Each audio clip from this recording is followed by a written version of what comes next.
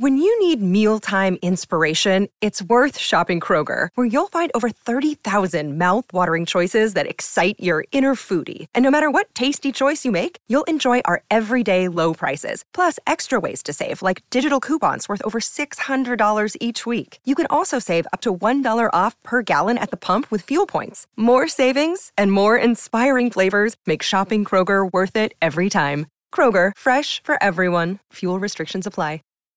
Protect your dream home with American Family Insurance. And you can weather any storm.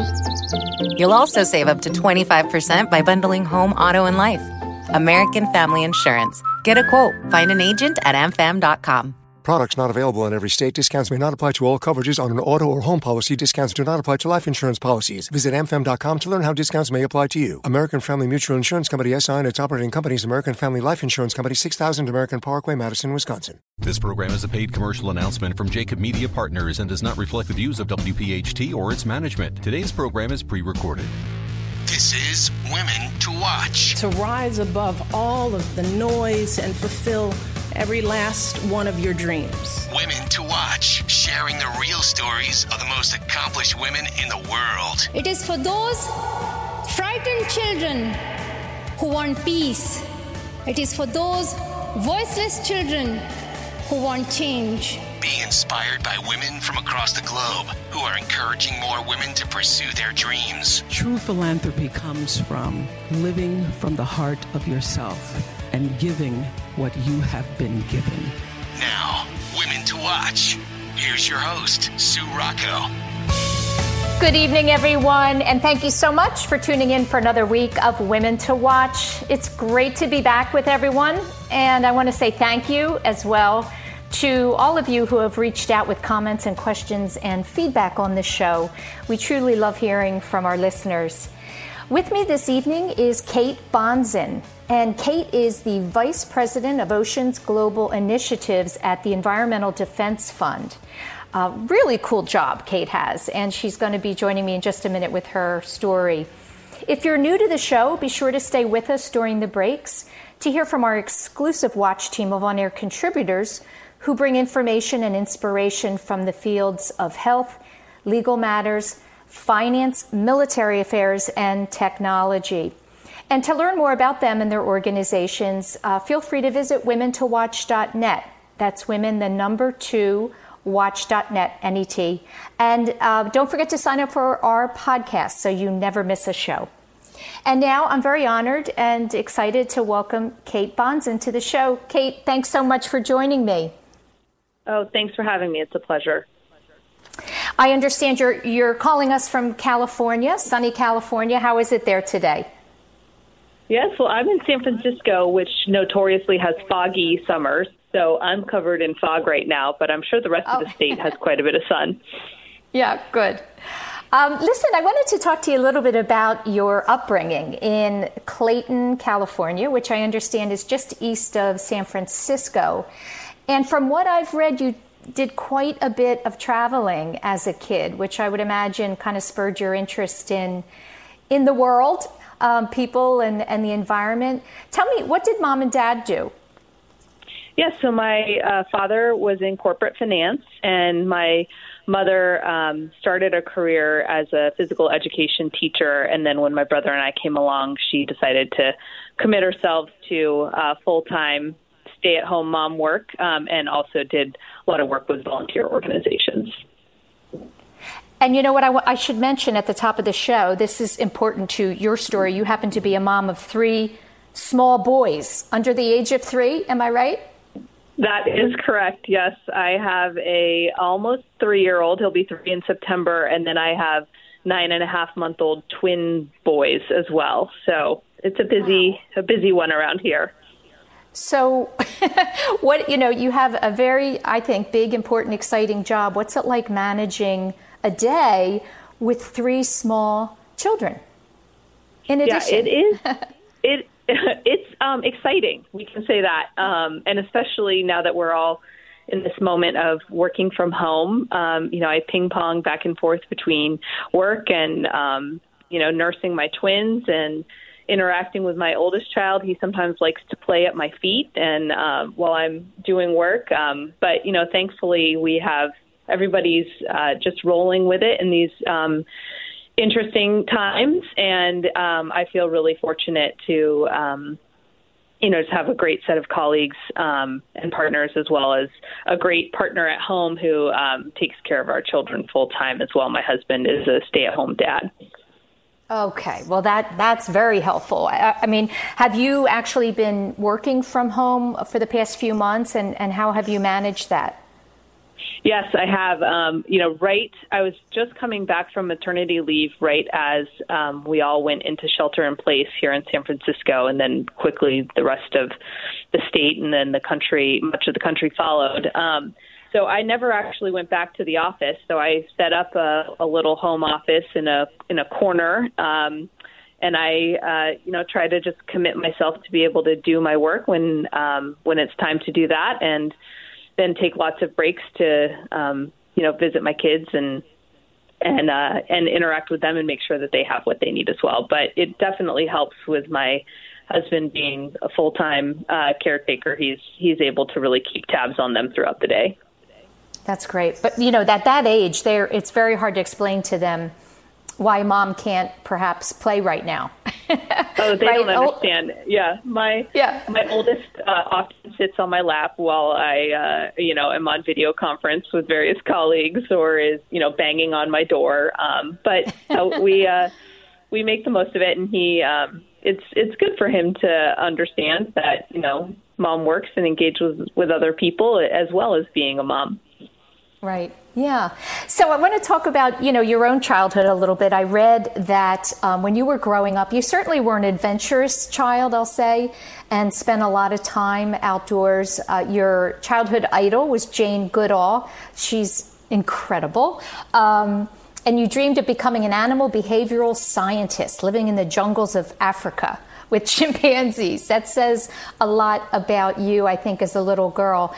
Tell me, when did you let go of that dream and turn towards your dream of the ocean and working with fish? Yes. So, as you said, I loved Jane Goodall. I thought she was so interesting and lived such a fascinating life. And I just thought that would be really empowering and invigorating to live that kind of life where you were really in touch with nature and in touch with animals. And in addition to loving Jane Goodall and primates, I also had a long-standing love of the water. As you said, we traveled a lot, and whether that was day trips to the California coast or family trips to the state of Washington or even to Hawaii, a lot of my time was spent engaging with the ocean and with the water. I loved up in the Puget Sound of Washington. I loved exploring tide flats and catching crabs and building sandcastles and learning about riptides and all sorts of stuff. And in Hawaii, I really enjoyed snorkeling and seeing the colorful fish and playing in the waves. And I just felt so connected to water. And, slowly over time, I realized that there were career paths in that regard, and that was really where my deep passion lied. And so in college, I was able to really begin to see how that could build into something that was more of a lifelong passion that could also be a career. And I was really lucky enough to be able to chart education and job pathway that has led me in this direction. It's so interesting to me because I think it's not that common that, our interests and love as children is directly connected to what we end up doing as adults. And you sent us a wonderful picture of yourself playing in the ocean as a kid. And, it's fascinating to me to see what you're doing today. You actually received your master's in Earth Systems and Marine Conservation from Stanford. That's a really rigorous academic schedule and focus. How hard was school for you? Oh, that's a great question. So I was, one of those students who I always worked hard, but I, did pretty well all the way through high school. And then I got to college and, it was like another level. And I had to really learn how to study in a different way. And I got my undergraduate degree from Stanford as well. But I just found such inspiring professors and programs of work there that I was always really interested in studies. And I had the opportunity to do a lot of, other things. Like I studied abroad in Berlin, which was really important. And actually at the time, Germany, the Green Party was in power. And so that was an eye-opening experience that there could be, a party that was dedicated to the environment that was actually in power. And I also spent a summer doing a course on Vancouver Island where I was backpacking and kayaking around the island and interacting with loggers and fishers and First Nation people, and really began to deeply understand the connection between people and the environment. And all of those experiences, really made my studies so rich and interesting that, while it was hard work, it was enjoyable and easy to dedicate myself to it. You know what, Kate, I want to talk more about that when we come back. We're going to go into our first break. Stay tuned for our Military Watch and our Health Watch. We'll be right back. Now, the Women to Watch, Military Watch. As the United States celebrates its 244th birthday this Independence Day, I'm reminded of the fact that most U.S. military branches were established before the founding of our country. Service members are a special group of Americans who represent a long line of patriots who've sworn an oath to defend it all, our Constitution, our ideals, and all that our country aspires to be. This legacy of service, older than the nation itself, continues today as nearly 50,000 National Guard and Reserve members are mobilized across all 50 states and 3 territories to keep communities safe during the COVID-19 pandemic and community unrest. Among those men and women are Comcast NBC Universal employees. Just imagine after returning from work and having dinner with your family, you get a call to report by 8 a.m. the next day with all your gear ready to deploy to another city. That was me. I served in the National Guard for several years, and I can speak firsthand to the challenges and stress of holding a full-time job and serving the nation at the same time. The one thing that eases those challenges is a supportive employer that understands your mission and assures you your job and team will be there when you return. Comcast NBC Universal is a military-ready company and works hard to create an inclusive and supportive environment for all our military community employees, especially those serving in the National Guard and Reserve. From unique benefits to human resource supports, we do all that we can to empower our teammates navigating both their military and civilian careers. I had the chance to talk to one of our teammates on the front lines of the pandemic, and she said, "It's tough to go from sales rep one day to soldier the next, but it is an awesome feeling to be able to help my community." This is who our nation's service members are, people wanting and willing to put the greater good ahead of themselves. We're incredibly proud of our men and women in uniform, and as our country faces difficult times, I'm comforted knowing there are so many willing to put it all on the line for us to move forward as a country together. I wish you all a safe and happy 4th of July. Since 1858, Mount St. Joseph Academy has been educating girls to be leaders, founders, and independent thinkers. Students are taught to be collaborative, courageous, compassionate, confident, and spiritual. In this student-centered environment, the young women are transformed by recognizing their own potential and are encouraged to use it to make a difference in the world. To learn more about Mount St. Joseph Academy, go to www.msjacad.org or call 215-233-3177. That's msjacad.org or 215-233-3177. Now, the Women to Watch, Health Watch. For Health Watch, I'm Dr. Marianne Ritchie. Growing up, my favorite cartoon was Popeye the Sailor. He could snore so loudly, it kept the mouse in his house awake. And with every deep, sleepy breath, the curtains would sway, even the drawers in his dresser would slide in and out. Sound familiar? Do you snore? If so, it may be a sign of a common sleep disorder known as sleep apnea. Apnea means you stop breathing. Think about that. When you stop breathing less oxygen to your heart and brain, it may wake you up. Low oxygen levels and poor sleep can increase risk for high blood pressure, heart disease, stroke, diabetes, and other serious conditions. Not everyone who snores has sleep apnea, but If you notice daytime sleepiness, low energy, poor focus, morning headaches, you may often fall asleep in passive situations like religious services, lectures, even worse when you're driving. Even gasping and choking during sleep that can awaken you. Ask your bed partner if you stop breathing when you snore. If so, ask your doctor about testing. This morning on Your Radio Doctor, I spoke to Jefferson Health physicians Dr. Carl Dagramji from the Sleep Disorder Center and ear, nose, and throat specialist Dr. Moritz Boone. They offer testing and several treatment options. Listen to the podcast on yourradiodoctor.com. Obesity is a common finding, especially with extra weight at your neck or waist, but not every patient is overweight. Some have a narrow airway from enlarged tongue, tonsils, or uvula, or even a small lower jaw.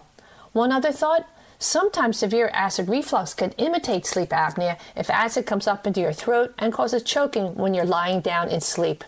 Helpful hints till you see your doctor? Try not to sleep on your back. Lose weight. Avoid alcohol. It can make it worse or disrupt sleep in general. Ask your doctor if any medicines you're taking can contribute. So Divas, Popeye says, I'm strong to the finish because I eats my spinach. I say, get good healthy sleep. It could add years to your life. This is Women to Watch with Sue Rocco. Talk Radio 1210 WPHT. Welcome back. I'm talking to Kate Bonzin this evening. She's Vice President of Oceans Global Initiatives at the Environmental Defense Fund.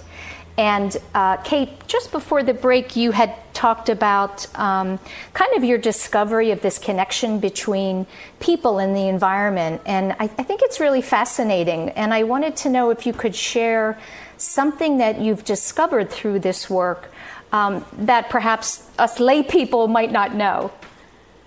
Sure. Well, first of all, I think one thing that is so important for us to know is that fish are a really important source of protein and essential nutrients for people. 3 billion people around the world rely on fish as a major source of protein, and 1 in every 5 people on the planet needs fish for essential nutrients that they can't get anywhere else, like omega-3s and et cetera. And so that's, first of all, just so important for us to know how vital fish is as part of our global food supply. And also, I think the other really key thing for us to know is that fishers and people who are, trying to fish for a living, they want to be able to have that fish be sustainable for the long term. And many of them have been in broken systems of management that don't allow them to have a long-term lens around conservation. But when you actually flip those incentives and you give them the security that they need for the fish that they're going to access into the future, then they become the best stewards possible of the resource. And that's really the heart of what we are trying to do and what we have seen works around the world to ensure sustainability. You know what? I have a question from one of our listeners. Her name is Ophelia. And she wrote and asked, she said she's an environmentalist and recently graduated with her bachelor's. And she asks, what helped you move forward in your career path after school to get you where you are now? Oh, that's a great question. So the key for me was actually right out of my master's program, I got an internship. And that internship was actually at Environmental Defense Fund, and I'm still there 18 years later. Wow! So, I was able to really find an internship on a topic that I was so passionate about with an organization that was doing exactly what I wanted to do, and I had amazing mentors who really helped guide me, through this and gave me opportunities to work on really important projects. And, I've been able to stay, and I've moved from an intern all the way up to vice president, which is, I think pretty unusual for this day and age, but has been really, really important and rewarding for me. Wow. And I would say impressive for your age, too. You're young, and it seems as though you've moved pretty quickly. Yes, part of that. In a field, I would say that's predominantly dominated by men. Yeah, it's interestingly, there are aspects of our field that are dominated by men. Most of the fishers that I've worked with have been men, although there are many women fishers around the world. But my organization actually happens to have quite a few women in it. I think we have more women than men on balance, and we have many women in leadership positions. So I've felt very fortunate to have good role models that I can follow and who have been my champions. But one of the benefits I've also had is, the work of the Oceans program at Environmental Defense Fund was really growing at the time that I came into the organization. So I've been able to grow right along with that. And, we started as a program of about 20 people when I joined, and we're now, close to 100 staff all over the world. Wow. That was one of my questions was kind of around when was it that this type of project or the work that you do really became a thing or began? Yeah, so it's a good question. I mean, in some sense, there have been communities around the world that have approached managing their fisheries. And I should say that it's wild fish that are swimming free in the ocean that, anybody can go access. And so, it's up to us as groups of people, communities, governments, et cetera, to figure out how to successfully manage those fish and the people who are accessing them. And there are many, many communities throughout the world who, for long periods of time, have had methods of managing fish that have been really sustainable. But throughout the 19th and 20th centuries, we saw that there was big increases in technology and the population of people. So we were fishing these populations of fish, especially in the ocean, harder and harder and harder, and they were dwindling and dwindling. And starting in the 70s or so, there were a few countries that started to try this different approach where they would actually give fishermen a secure share of the fish rather than making fishermen compete with each other to catch as much as they could as fast as they could. And those systems really showed over time that they were much better, that they were performing better. It's also important to say that there were science-based limits on how much those fishermen could catch, and there were methods of accountability to make sure that they were really staying within those limits. And so in the 1990s and 2000s, more countries around the world started seeing the success of these early programs and started trying to emulate them. And the United States is one of those countries where we've actually been able in the past 15 years or so to really turn many of our federal fisheries around so that they are now very sustainable. Terrific. I'm speaking to Kate Bonzen, if you're just tuning in, Vice President of Oceans Global Initiatives at Environmental Defense Fund. We're going to go into our second break and hear from our Legal Watch and Finance Watch. Now the women to watch. Legal Watch. This is Nicole Hittner from Ballard Spahr Law Firm for Legal Watch. I'm very pleased to share some good news today. For the 10th consecutive year, Ballard has earned the Gold Standard certification from the Women in Law Empowerment Forum. Our firm is one of only 4 law firms nationwide to receive this recognition every year since the program's inception in 2011. The Women in Law Empowerment Forum, WILEF, for Legal Watch, is the leading organization dedicated to helping women every country's largest law firms, including the way corporate law departments, advance their careers through empowerment and leadership. The Gold Standard certification we receive is based on objective criteria for female participation in firm and practice management and governance, as well as the promotion and compensation of women attorneys. It emphasizes leadership positions achieved by women equity partners and recognizes firms for their commitment to promoting and fairly compensating women and integrating outstanding female attorneys into the highest echelons of leadership. I am proud to co-chair Ballard Women and to be an equity partner at a firm that recognizes the incredible value and insight women have to offer. As always, there's more to be done, but it's important to periodically pause and take stock of how far we've come. This is Nicole Hittner with your Legal Watch from Ballard Spahr, a WILEF Gold Standard certified firm. If you believe that family, charity, or money is deeply important for the greater good, Fortis Wealth invites you to a highly personalized financial discovery process to help you visualize your financial legacy. It's not for everyone, but if you're willing to invest the time and thought, they can offer advice and strategies to help you accomplish your dreams. Fortis Advisors is a wholly owned subsidiary of Fortis Wealth, an investment advisor registered with the Securities and Exchange Commission. Visit fortis-wealth.com today, because tomorrow is waiting. Women to Watch, Finance Watch. Hi, this is Terry, and I'm from Fortis Wealth. Recent events have many people thinking about getting life insurance, and now. About 60% of Americans live in dual-income households, and nearly 4 in 10 women are the primary earners for their families. If your income helps support your children, other family members, and or your partner, you need life insurance. Even single women with no dependents may want to provide a source of cash for final expenses and legacy goals. Women tend to underestimate how much life insurance they should have. Even if you don't work outside the home or bring in a regular paycheck, your contributions to the family have monetary value. If you weren't here, who would care for your children or other family members who depend on you? Shop for food, prepare meals, clean the house, do the laundry. Having someone else take over these activities could be expensive. When determining the right amount of coverage you should have, it's important to look at all the contributions you make to your household and family in addition to any earnings. And buying life insurance is getting easier. Costs are generally lower due to longer life expectancies and to the data available about certain conditions that are no longer life-threatening. And there's more good news. Some insurance companies had already begun, pre-coronavirus, taking steps to phase out the in-person medical exam in favor of technology-based risk assessments. Whether or not this will suffice in your case depends on your health, medical risk factors, and the amount of coverage you're seeking. Having life insurance through your employer is not enough.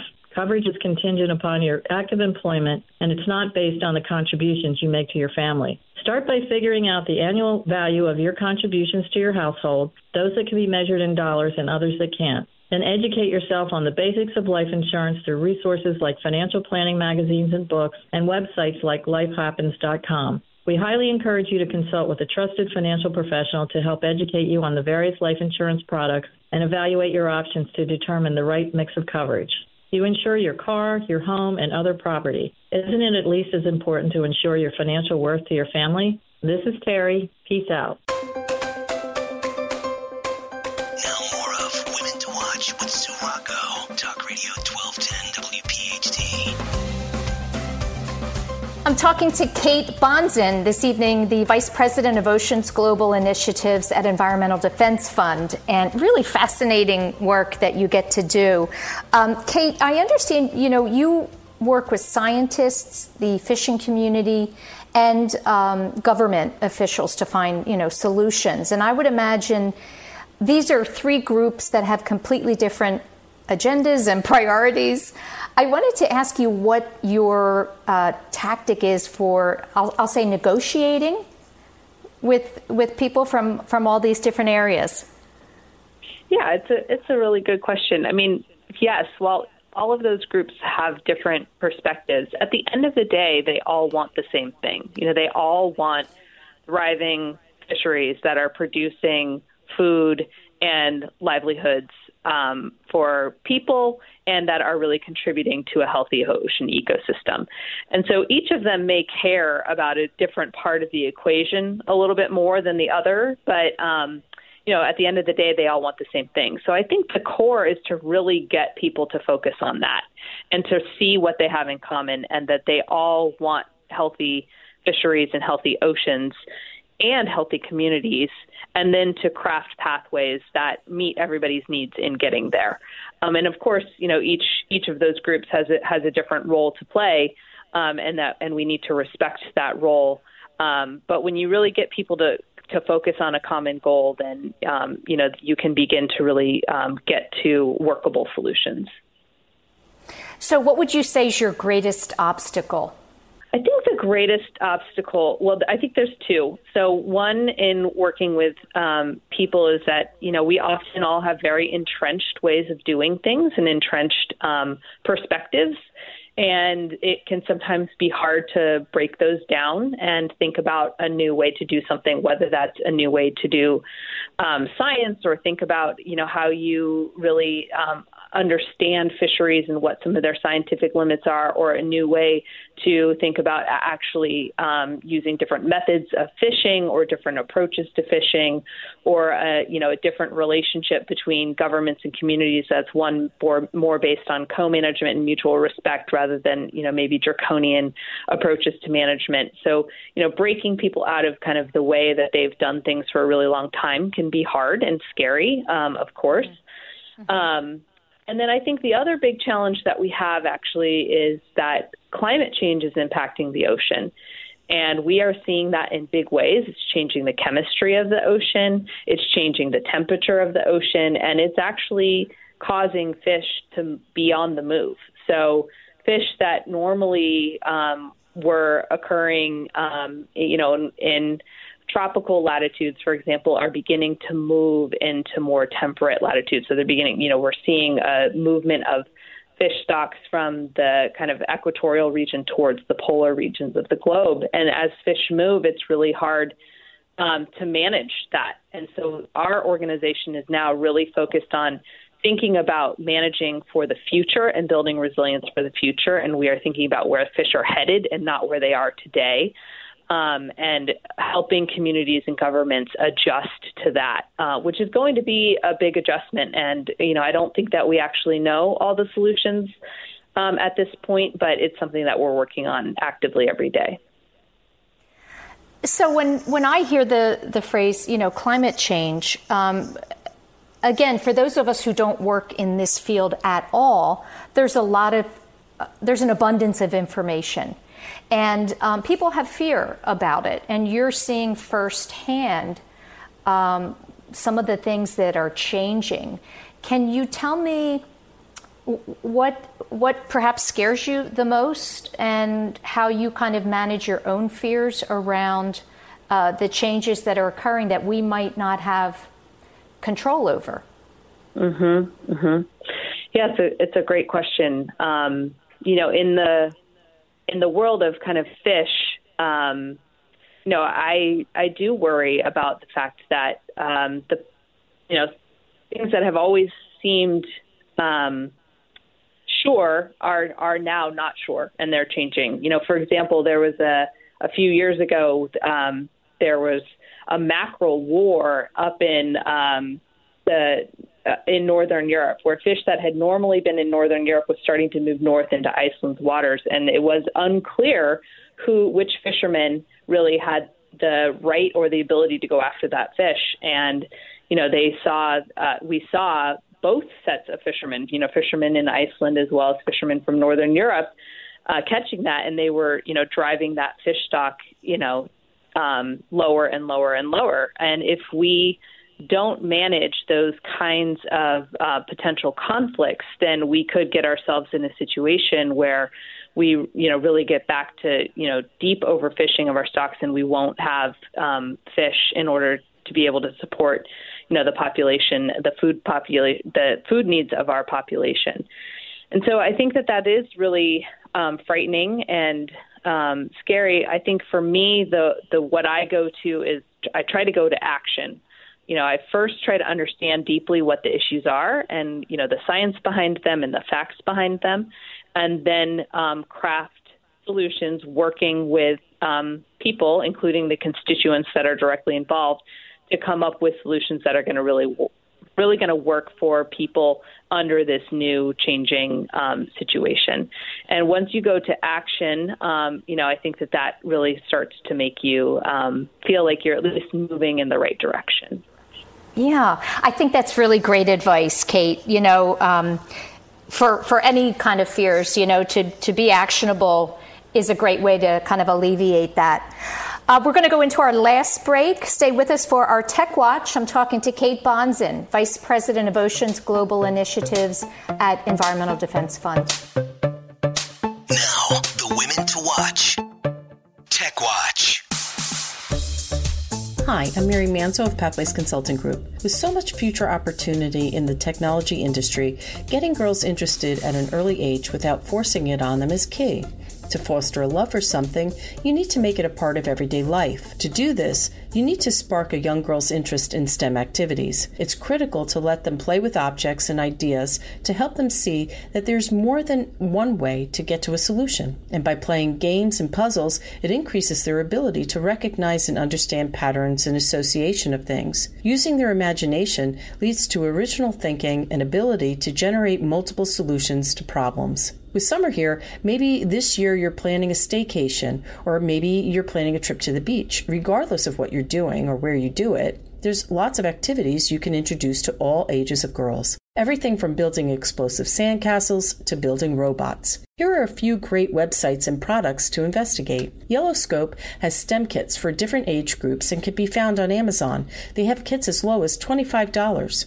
LearningResources.com makes awesome early learning STEM toys. I especially like their STEM toy, Botley, the coding robot geared to ages 5 and up. Little Bits are electronic modules that snap together with magnets and are color-coded, turning ideas into little inventions.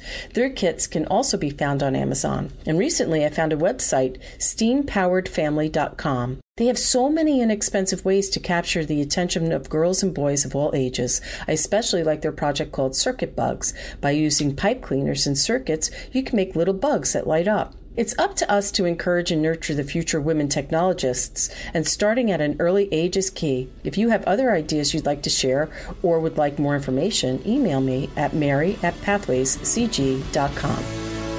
Introducing Pathways Consulting Group, a company that will align your IT needs with your business goals. Pathways is a full-service ServiceNow partner. What does that mean? It's simple. Pathways will collaborate and design, develop, and deploy solutions for your company today that will define tomorrow. Pathways will provide world-class enterprise service management solutions. Pathways Consulting Group. They listen, they care, they execute. Go to pathwayscg.com. That's pathwayscg.com.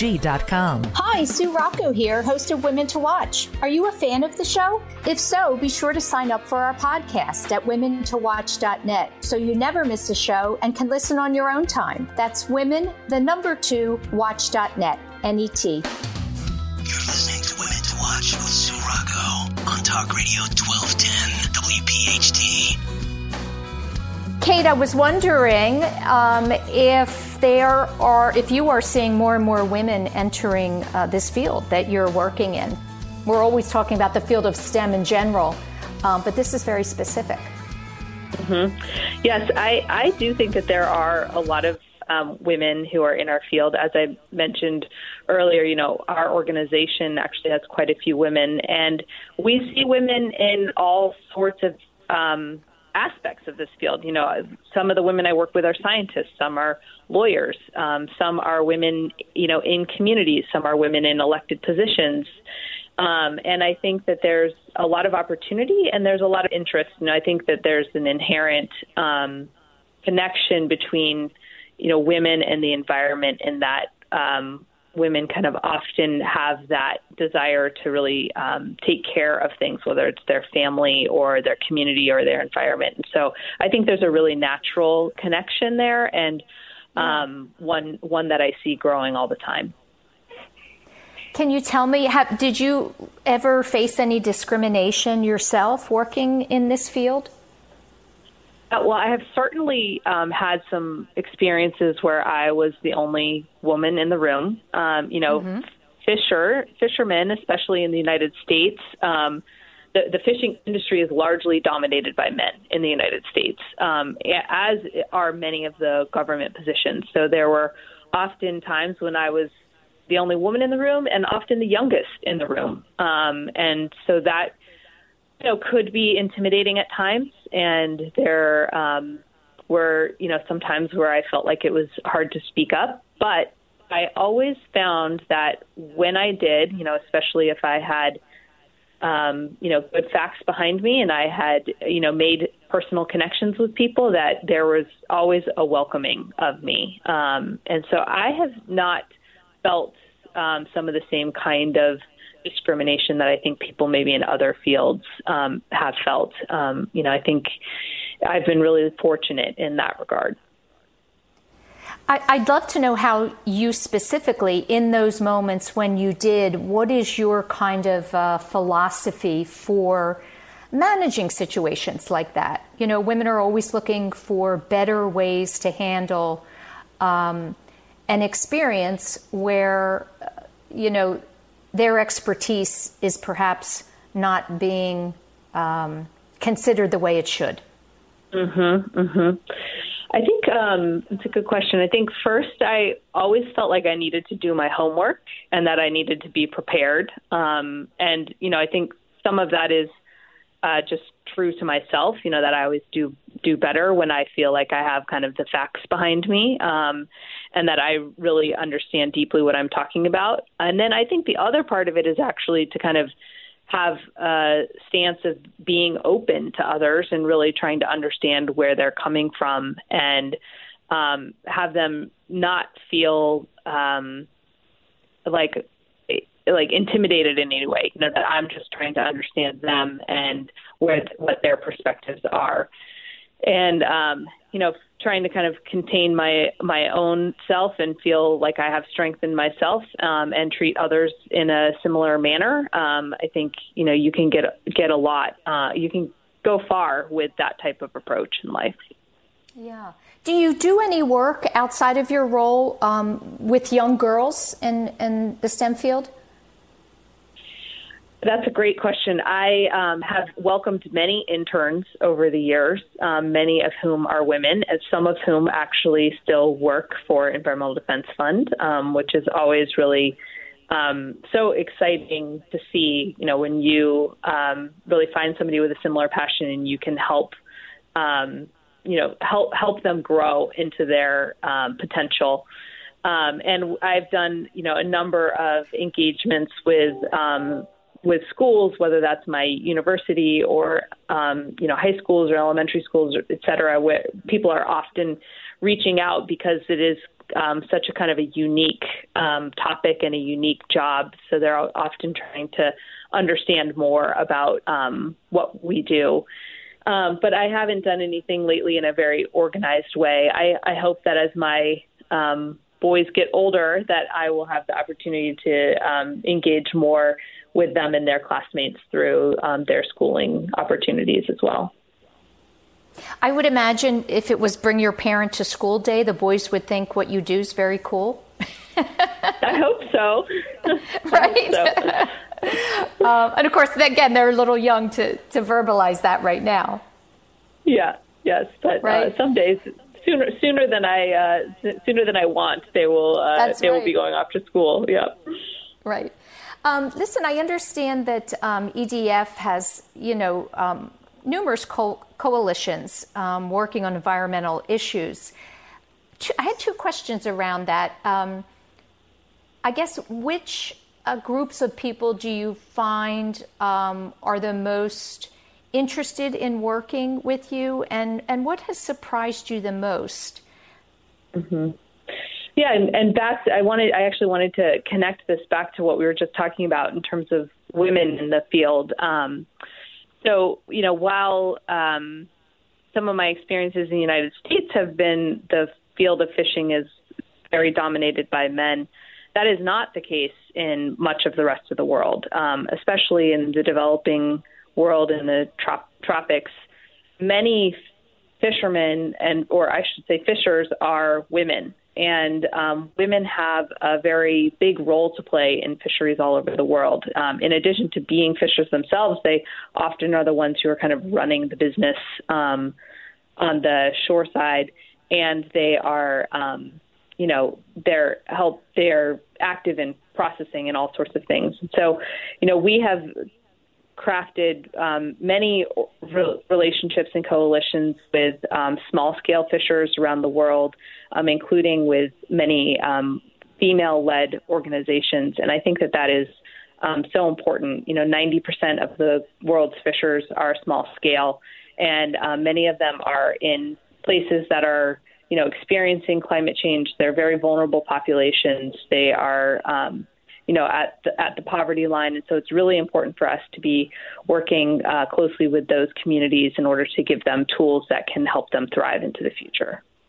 Wow, that's really fascinating. That was actually, you know, my last question was around the work that you do in different countries. And I was curious if, what the difference was in philosophy to ocean conservation. So it's surprising to me to hear that so many women outside of the U.S. Are fishermen. Mm-hmm. Yep. Yes, and there's, different cultures certainly have different approaches to how they interact with fish and how they engage with it, both from a culinary perspective as well as a livelihood perspective. And in many places, throughout Asia and Africa in particular, and Latin America as well, fish is a real central part of people's lives, and it's, a core part of their livelihoods. It's a core part of what they eat, and it's really important for us to be working hand in hand with them to make sure that they can do that long into the future. Oh, Kate, it was a great conversation. I learned a lot, and I thank you so much for joining me this evening. Thank you very much. It was a pleasure. That's it, everyone, for another week of Women to Watch. Thank you to our watch team and sponsors for their support. And thanks for tuning in every week to hear women share their amazing stories. Have a great week, everyone. Thanks for listening to Women to Watch with Sue Rocco, a Jacob Media production. If you're interested in learning more about the power of the radio hour, contact Joe Kraus at 267-261-3428. This program is a paid commercial announcement and does not reflect the views of WPHT or its management. Today's program has been pre-recorded.